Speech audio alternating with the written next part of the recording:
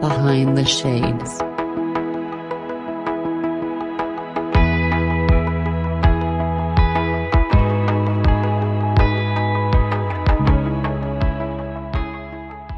Well, Trent, how are you doing today, my friend? I couldn't be better. So I know you're joining us to speak about an incredible journey that you've had. You survived cancer not once, not twice, but three different times. And you must have so much experience and wisdom in regards to that because, hey, not everyone gets to beat it that many times. So before we get started, Okay. why don't you introduce yourself? Let us Sure. know who you are and where they can find you. Sure. My name is Trent Brock. You can find me on Facebook. You know, a lot of people are on my Facebook page. So it's just Trent Brock on Facebook. My Instagram handle is Trent B. Brock for my middle initial. And my email address is Trent Brock at Yahoo. And I'm very interactive. I'd love to hear from you. If you have a comment, you have a question, you just want to talk or, something like that, I'm all good with any of those kinds of things. So, Perfect. So take us through the genesis, Trent. I know you survived cancer three times. So tell us about the very first time you found out you had cancer and how did that impact your life? okay. Okay.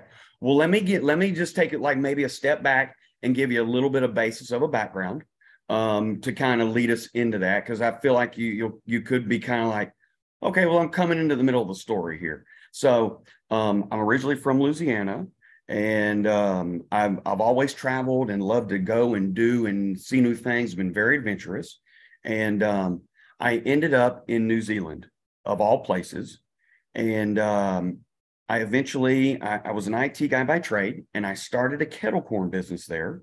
They didn't have kettle corn popcorn there, and I'm not smart enough to invent anything, but I'm smart enough to know that if something good is somewhere and it ain't somewhere else, that people will probably like it.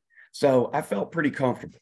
So that's just a quick little snapshot of kind of the background about me. So I was living in New Zealand, running my business, and started limping around my factory in the spring of 2019.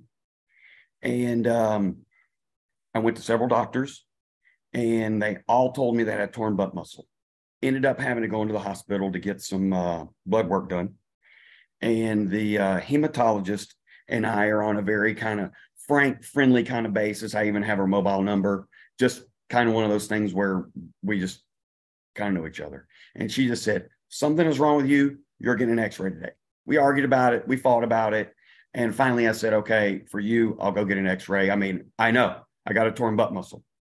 About a week later, she calls me and she's like, where are you? And I'm like, I'm sitting in my truck. And she said, well, I want to tell you that you have a large void in your pelvis area that's causing you the extreme pain and the limping. And I said, well, what do you mean? And she said, well, most likely you have cancer. Well, obviously, I had a bit of a meltdown. Okay. And the reason I had a bit of a meltdown is because one of my best friends, my brother's best friend, fraternity brother, my aunt and uncle's godson, at the age of 38, died of cancer about 8 or 9 months before that, left his wife and kids. So immediately what I think is, oh my gosh, I'm going to die of cancer, just like my friend Chris did. And so immediately I called my parents and I discussed with them, I told them what had happened, told them what was going on. And they wanted me to come straight to the hospital. Okay. I had about a quarter inch of my pelvis bone holding my leg on. And the doc said, with every step that you take, you are in danger of breaking your leg. And if you break your leg, it will come off. We will have to take it off.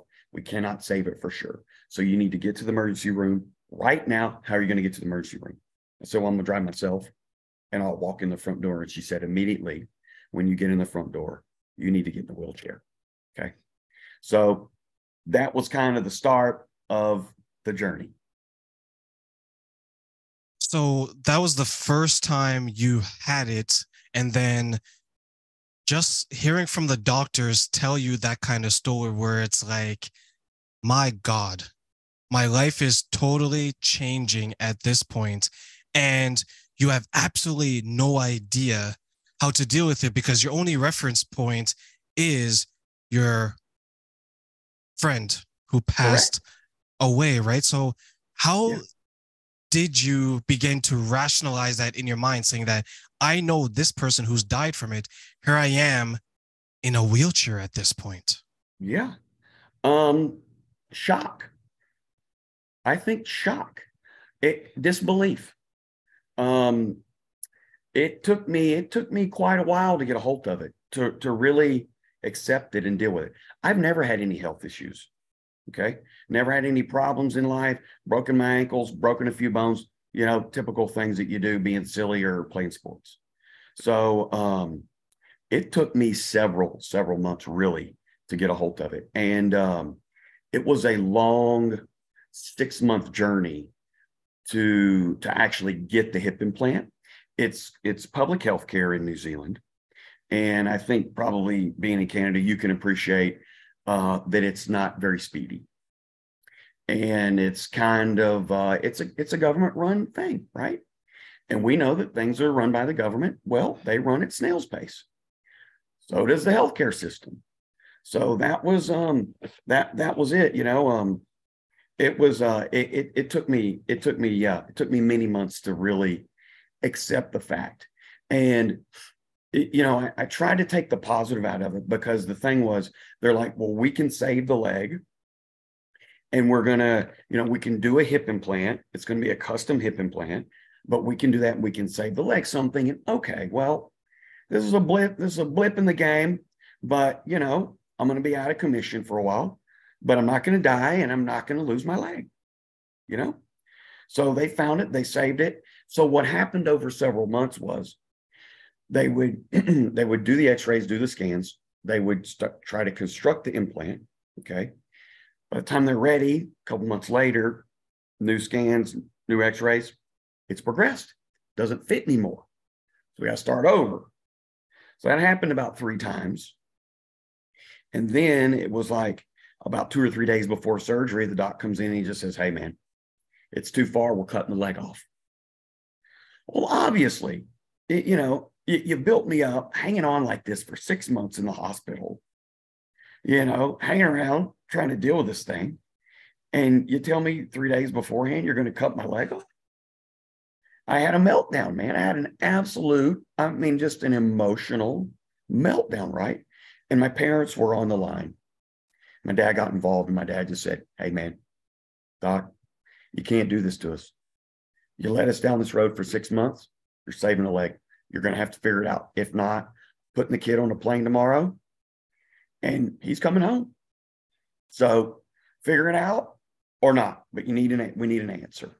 So he came back to us the next day, and he said, hey, we can leave it, but I'm not guaranteeing you anything. I'm not guaranteeing it's going to function. I can tell you can feel anything. It may just be a stump. And my dad said, we don't care. Cut it off later, but give him a chance. You don't know this guy. Never met him. He's a fighter. He's a winner. And he'll make this thing work if he's got a chance. So that's kind of what happened with the leg thing. And a lot of details in between. But I know you don't have 4 hours. So we got through the leg surgery. Okay. And it became infected. So I've had about 6 or 7 more hip surgeries to try to clean it out and tidy it up and fix it and everything. Never could get rid of the chronic infection. It just was there. But healed up enough. They released me. And, you own business. I'm right back at the factory, man, going back to work. That's all I wanted to do. Just get back to work and get back to normal. And so my parents went home and had another scan. A couple scans, didn't know. Had a scan in December. This is, I don't know, my folks went home mid-late January. I had to go in because the leg was infected and it was abscessing with these large kind of pussy, gross looking things. So I went in the hospital and they said, well, We need to drain it and do that. And hey, by the way, I want to let you know on your last scan, you got lung cancer and pancreas cancer. Yeah. So that really, that really set me back, and I started thinking, okay, I thought this was over. I really thought this was over, but it's not. And so obviously the pancreas thing is the bigger issue than the lung. So we had the pancreas surgery. That went fine. No complications, no issues. So they cut out the bottom end of my pancreas because that's where the tumor was. And most of the time when they do that, they have to take the spleen as well. So they removed that. Surgery went fine, no major issues, but it was a misdiagnosis. So they removed half my pancreas and spleen for a blood clot. And yeah. And public health care, man, what are you going to do? Fill out a 1-sheet piece of paper as a complaint. They're going to look at that. They're going to throw it in the rubbish bin. They're going to keep going. Doesn't matter. There's no consequences, right? There's just no consequences. So that was a bittersweet thing. I'm like, well, thank God I didn't have pancreas cancer because I know everybody dies from that. But man, you've compromised me and my health for the rest of the time I have here on earth. So that's tough to deal with. That's been, I've had to work through quite a bit of resentment with this guy because see, they wouldn't do a biopsy on me. I asked for a biopsy and they just said, hey, we're not doing one. Okay. We don't need to. We're not wasting the time, not wasting the money. You've had hip cancer. You got lung cancer. You got pancreas cancer. You got cancer, man. We're just doing it. Okay. At that point in time, I was still kind of learning how to deal with this, learning this process. Didn't really know how to advocate for myself, And so, hey, I kind of, I take the rough with the smooth. And I guess, hey, don't have pancreas cancer. Let's focus on that. Okay. So then I had the lung thing several months later. And by the way, this was during COVID. Okay. So COVID had hit. And in New Zealand, they shut the place down. So, it was locked down, man. You could be in your home. You could go to the supermarket. And if you had a job where they needed you to work, in an industry, and I did, thank God, because I got a food business. And if you can't make food to put on the supermarket shelves, well, no one can eat. So luckily I got to go to work, but there was only 3 places you go, and my parents couldn't come because, they're not New Zealand citizens. So I had to deal with all that on my own. So I had to do the pancreas thing on my own. And then I had the lung surgery. That went okay. That got infected as well. And they also figured out, because I had kind of been in this place where I was like, you know what? These guys messed around with this leg enough. I'm not doing it anymore. I know there's something wrong with it. I know it's infected. It hurts terribly. I'm dragging this thing around, but I know I'm not going to do this anymore. I know eventually, probably sometime in the future, I'm going to go back to the States, and you know what? I'm probably just going to let them deal with it then. They can't resolve this infection. They've tried to do it. Well, the orthopedic doctor found out that I was in the hospital, and he came in while I was quite under the influence of all the narcotics. And he said, hey, man, this leg's infected and we're going in. They had put a little wire in there to hold the leg bone close to the remaining bit of pelvis I had, because what happens is when there's nothing there, it's basically kind of like a sponge in there. So the leg just keeps. So it started out right after the first surgery was about 2 inches. And by the end of it, it's ended up being about 4. So, it just continues. And so they put the wire in to prevent that, but they thought the wiring was causing the infection. It wasn't, but they went in and took that out. So I got this gash that they, filleted me wide open with the leg, took that out. I got hips infected, the legs infected. A 2-week deal turned into a 2.5-month deal. And so eventually the lung surgeon came in and he said, look, we need your bed. And I said, well, I'm hooked up. You got a vac thing on me that I have to carry a machine around. My lungs infected. I've got a gash on the back of me. I got a port in my arm where you guys are trying to feed me antibiotics. I can't walk. I can't do anything. I mean, I need help to get to and from everywhere, to the bathroom. I'm like, basically, man, I'm from the bed to the chair to the bed. That was my life for 2.5 months, you know? He said, well, the person that's coming in needs the bed more than you do, and you're out of here tomorrow. Okay. You don't want me anymore? You want me to, you're really at all this? You're going to leave me like that? You want me out here tomorrow? Yep. They came in the next day, man. They packed my stuff up, put me in a taxi, and sent me home. Trent, And I remember that my hospital experience, similar to yours, where it is shocking, right? Not on the level that you went through, but when I hear someone tell me about the hospitals, I'm like, if I were to step back in there, it's like a haunted house, right? You're looking around and you don't even know where you want to go because everywhere is scary for different reasons. People go through what they go through. And there's the good, the bad, and then there's things in the middle. And when you tell your story, I'm hearing of someone that was wronged by the system, that was wronged by their government, by their healthcare, by their caretakers. Yeah. And when you had the cancer, the infection, the bad experience, and now they're saying, you know what? We need your bed because there's someone who deserves it more than you. So tomorrow you're out. Yeah. And you have to deal with that. Yeah.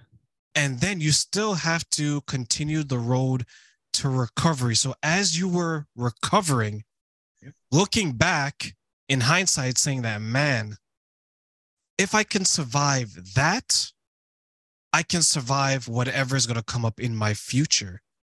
Did you have that type of underdog, David versus Goliath type of mentality as you're recovering? Absolutely.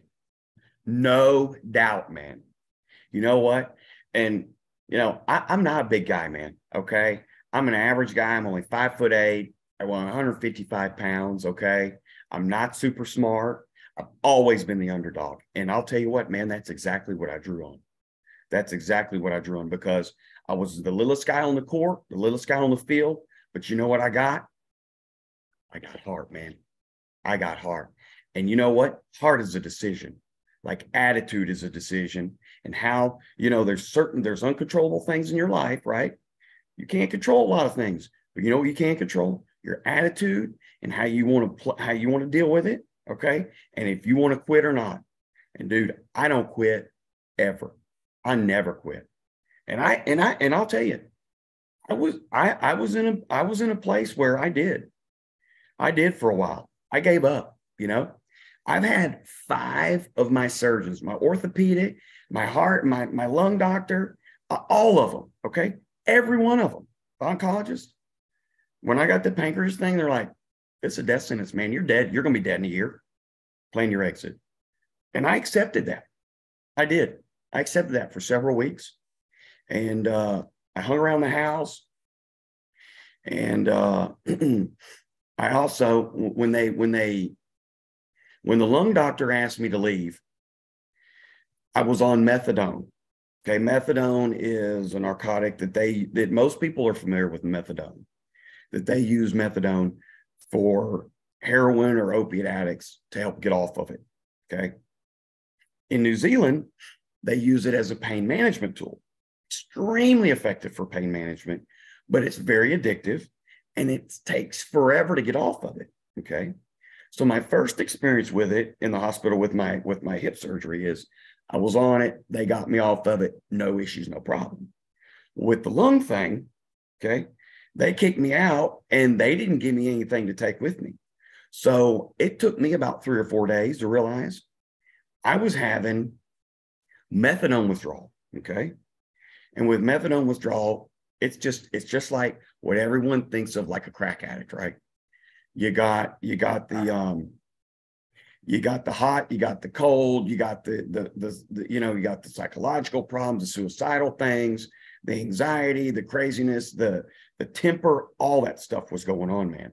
And so that just perpetuated how I truly was feeling with the information.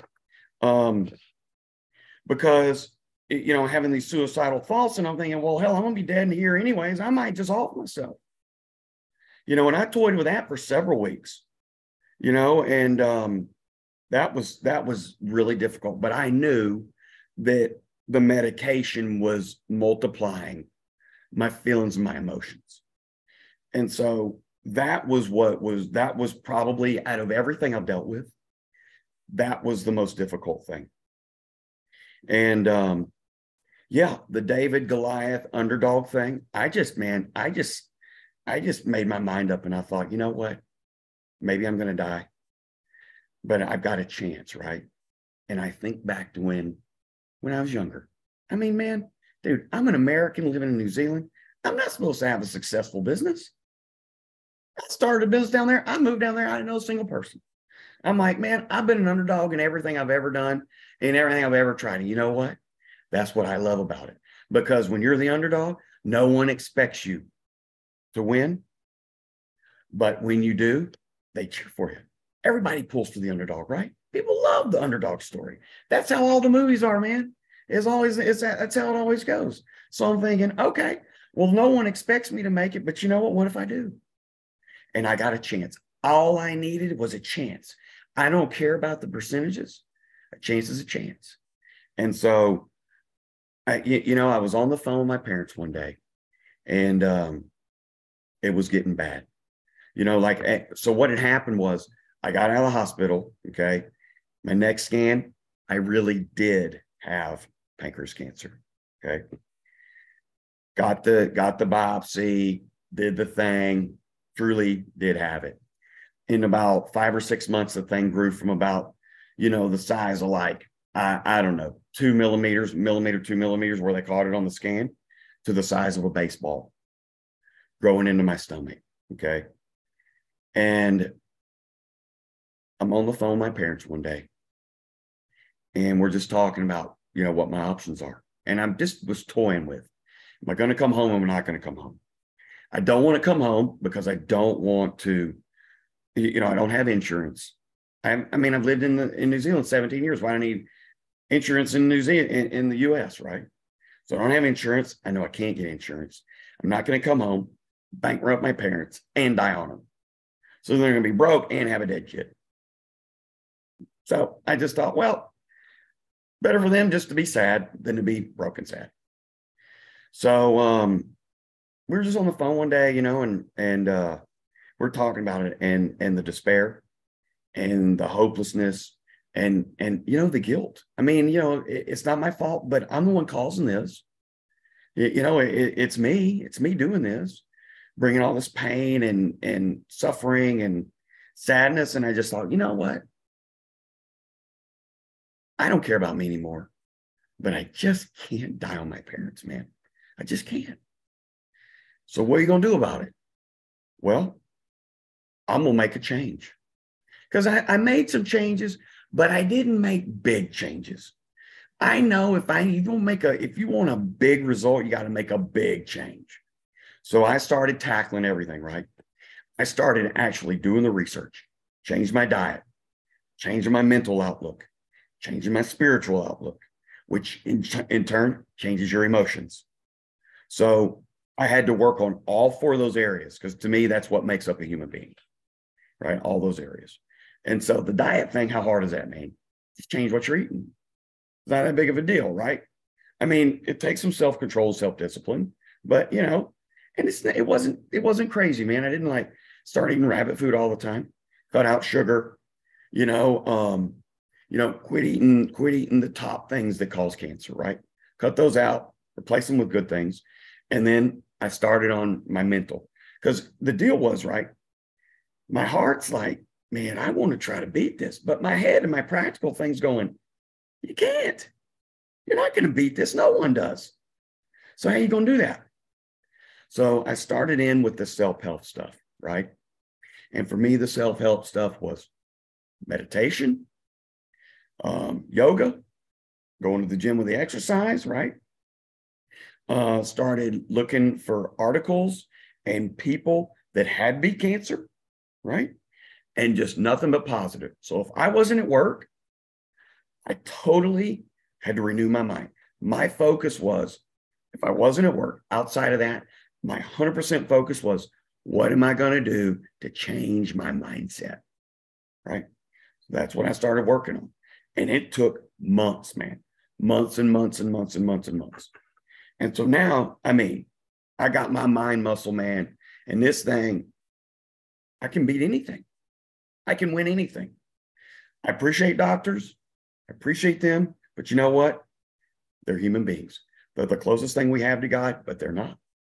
They're practicing medicine. They're only practicing, right?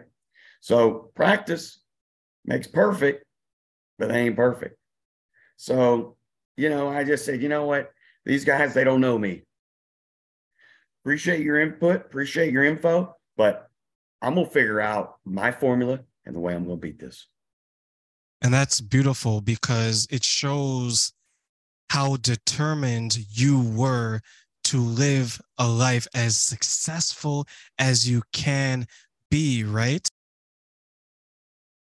So as you're doing that, as you're fighting it, and that's why I mentioned the David and Goliath, because I love that story and I love that attitude that you have, right? It's like, I'm not going to give up. My parents are not going to bury me today. I'm going to fight. I'm not going to give up. I'm going to make sure that, hey, I still have a lot more years on this earth. And the number one reason why, I have that fight inside of me. So when you're battling and saying that I'm going to live more years, I'm going to continue to be more successful, tell us how you became that type of person with that mentality and you still led a successful business. Okay. Well, I have a spiritual aspect to me. I am a Christian. Okay. But I am not over the top, man. I'm not over the top about it. Okay. It's a part of my life, but it doesn't rule my entire life. So what I started doing was, I found there's a speaker guy that I really like. Okay. And I started listening to some of his sermons about miracles. Okay. And I just listened to him repeatedly. Okay. Or I would listen to something that was self-help, something that was positive, something that was about what is the issue that I'm dealing with? What am I trying to get over? Right. I'm trying to get over not being able to walk. Okay. For example, because I'm crippled right now. I'm still on crutches, and I'm working on a hip, and I'm going to get a hip, but it's been a 4-year long deal since the first surgery. So one of the things that I found was, I found this book by this guy that, silly, trying to get into his apartment because he locked himself out on the second or third story, ended up falling off the balcony, right? Trying to get around the balcony, fell off the balcony, broke his neck, woke up paralyzed. Okay. Yeah.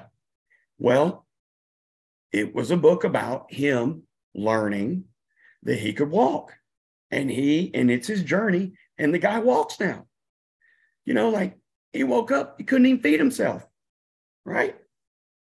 But he figured it out. So I used examples, real life examples of people, of anything that I had an issue with. And I was like, I'm going to listen to this. And if one person can do it, I can do it too. That's how simple it was. So anything that was negative, like my friends, like I had people that be negative around me, or, saying negative things, or so, I'm out. I'm not watching crappy news. Okay. That's going to make me sad about stuff. I'm not going to go hang out with my friends that are negative. I'm not going to be around negative stuff. I'm out. I'm going to do nothing but positive. And what I would do was, this book with this guy who was paralyzed and ended up walking again. Man, dude, I listened to that book I like audiobooks because I don't read a lot. I read way too much for work.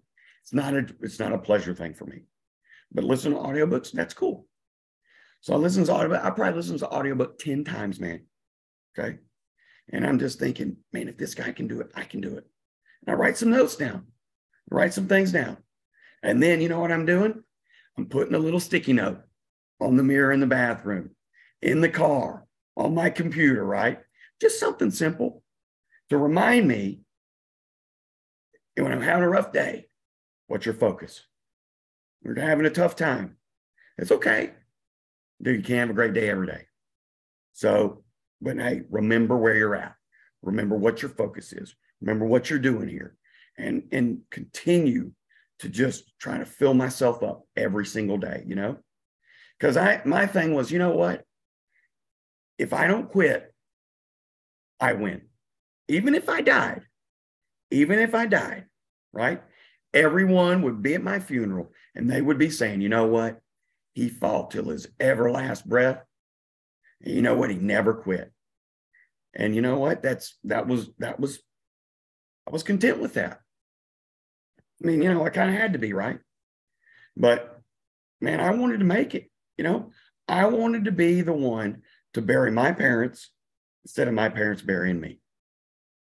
And that was my, you know, that's, you know, if you have a goal, you have a thing, it's about, okay, you got it. You want to do something, right? Then you got to figure out why. Because when it gets tough, you got to go back to the why. And the why needs to be around. For me, the why needs to be around. The reason why it needs to be around, where I could see it and remember daily, several times a day, what's my focus? What am I focusing on? So it's like you became your own superhero because you believed in yourself so much. And one of the most beautiful things that you said was, I'm going to be the one to bury my parents. My parents aren't going to bury me. right. Because there's so many people. We spoke about this, right, Trent, where everyone knows someone that has had cancer or they've either gone through it. And when you went through it and you're trying to pull from the support, right? You found this book, you're pulling from the support. You have the spiritual side, you're pulling from that support. Yep. Did you ever feel like, man, I'm alone in all of this? Did you have that type of thought? Terribly. I thought, you know what? New Zealand, beautiful, beautiful country, wonderful place. People are wonderful. Love it. That's my place. But God, that was kind of a dumb move to move all the way across the world and not have any support, you know, because you got your friends, right? But I couldn't even see my friends, man, because we were in lockdown. I was alone. I was physically alone. I was mentally lonely. It was very, very difficult, man. It was very hard not to go down that rabbit hole of negativity and just give up. But I just couldn't do it. And you know what? I had days where I did, man. We just, you know, have a day where I got some terrible news. You know, like things didn't go well. I got a bad report. I got some bad test results. You know what I do? I got down to like, you know what? You know, this cliche, the game of life. It became a game to me. I was like, this is so heavy. I'm going to live or I'm going to die. Man, it doesn't have to be like, it's the game of life, right? It's just a game. And for me, you know, my favorite game is football. So it could be a board game. It could be anything. But for me, football's my game, right? So I started thinking about, look, I'm the quarterback here. This is my life. I'm the quarterback of my life. And I got some coaches. Those are my counselor. Those are my doctors. I got people on my team. That's my family. That's my friends. And hey, you know what? You don't get positive yardage on every play.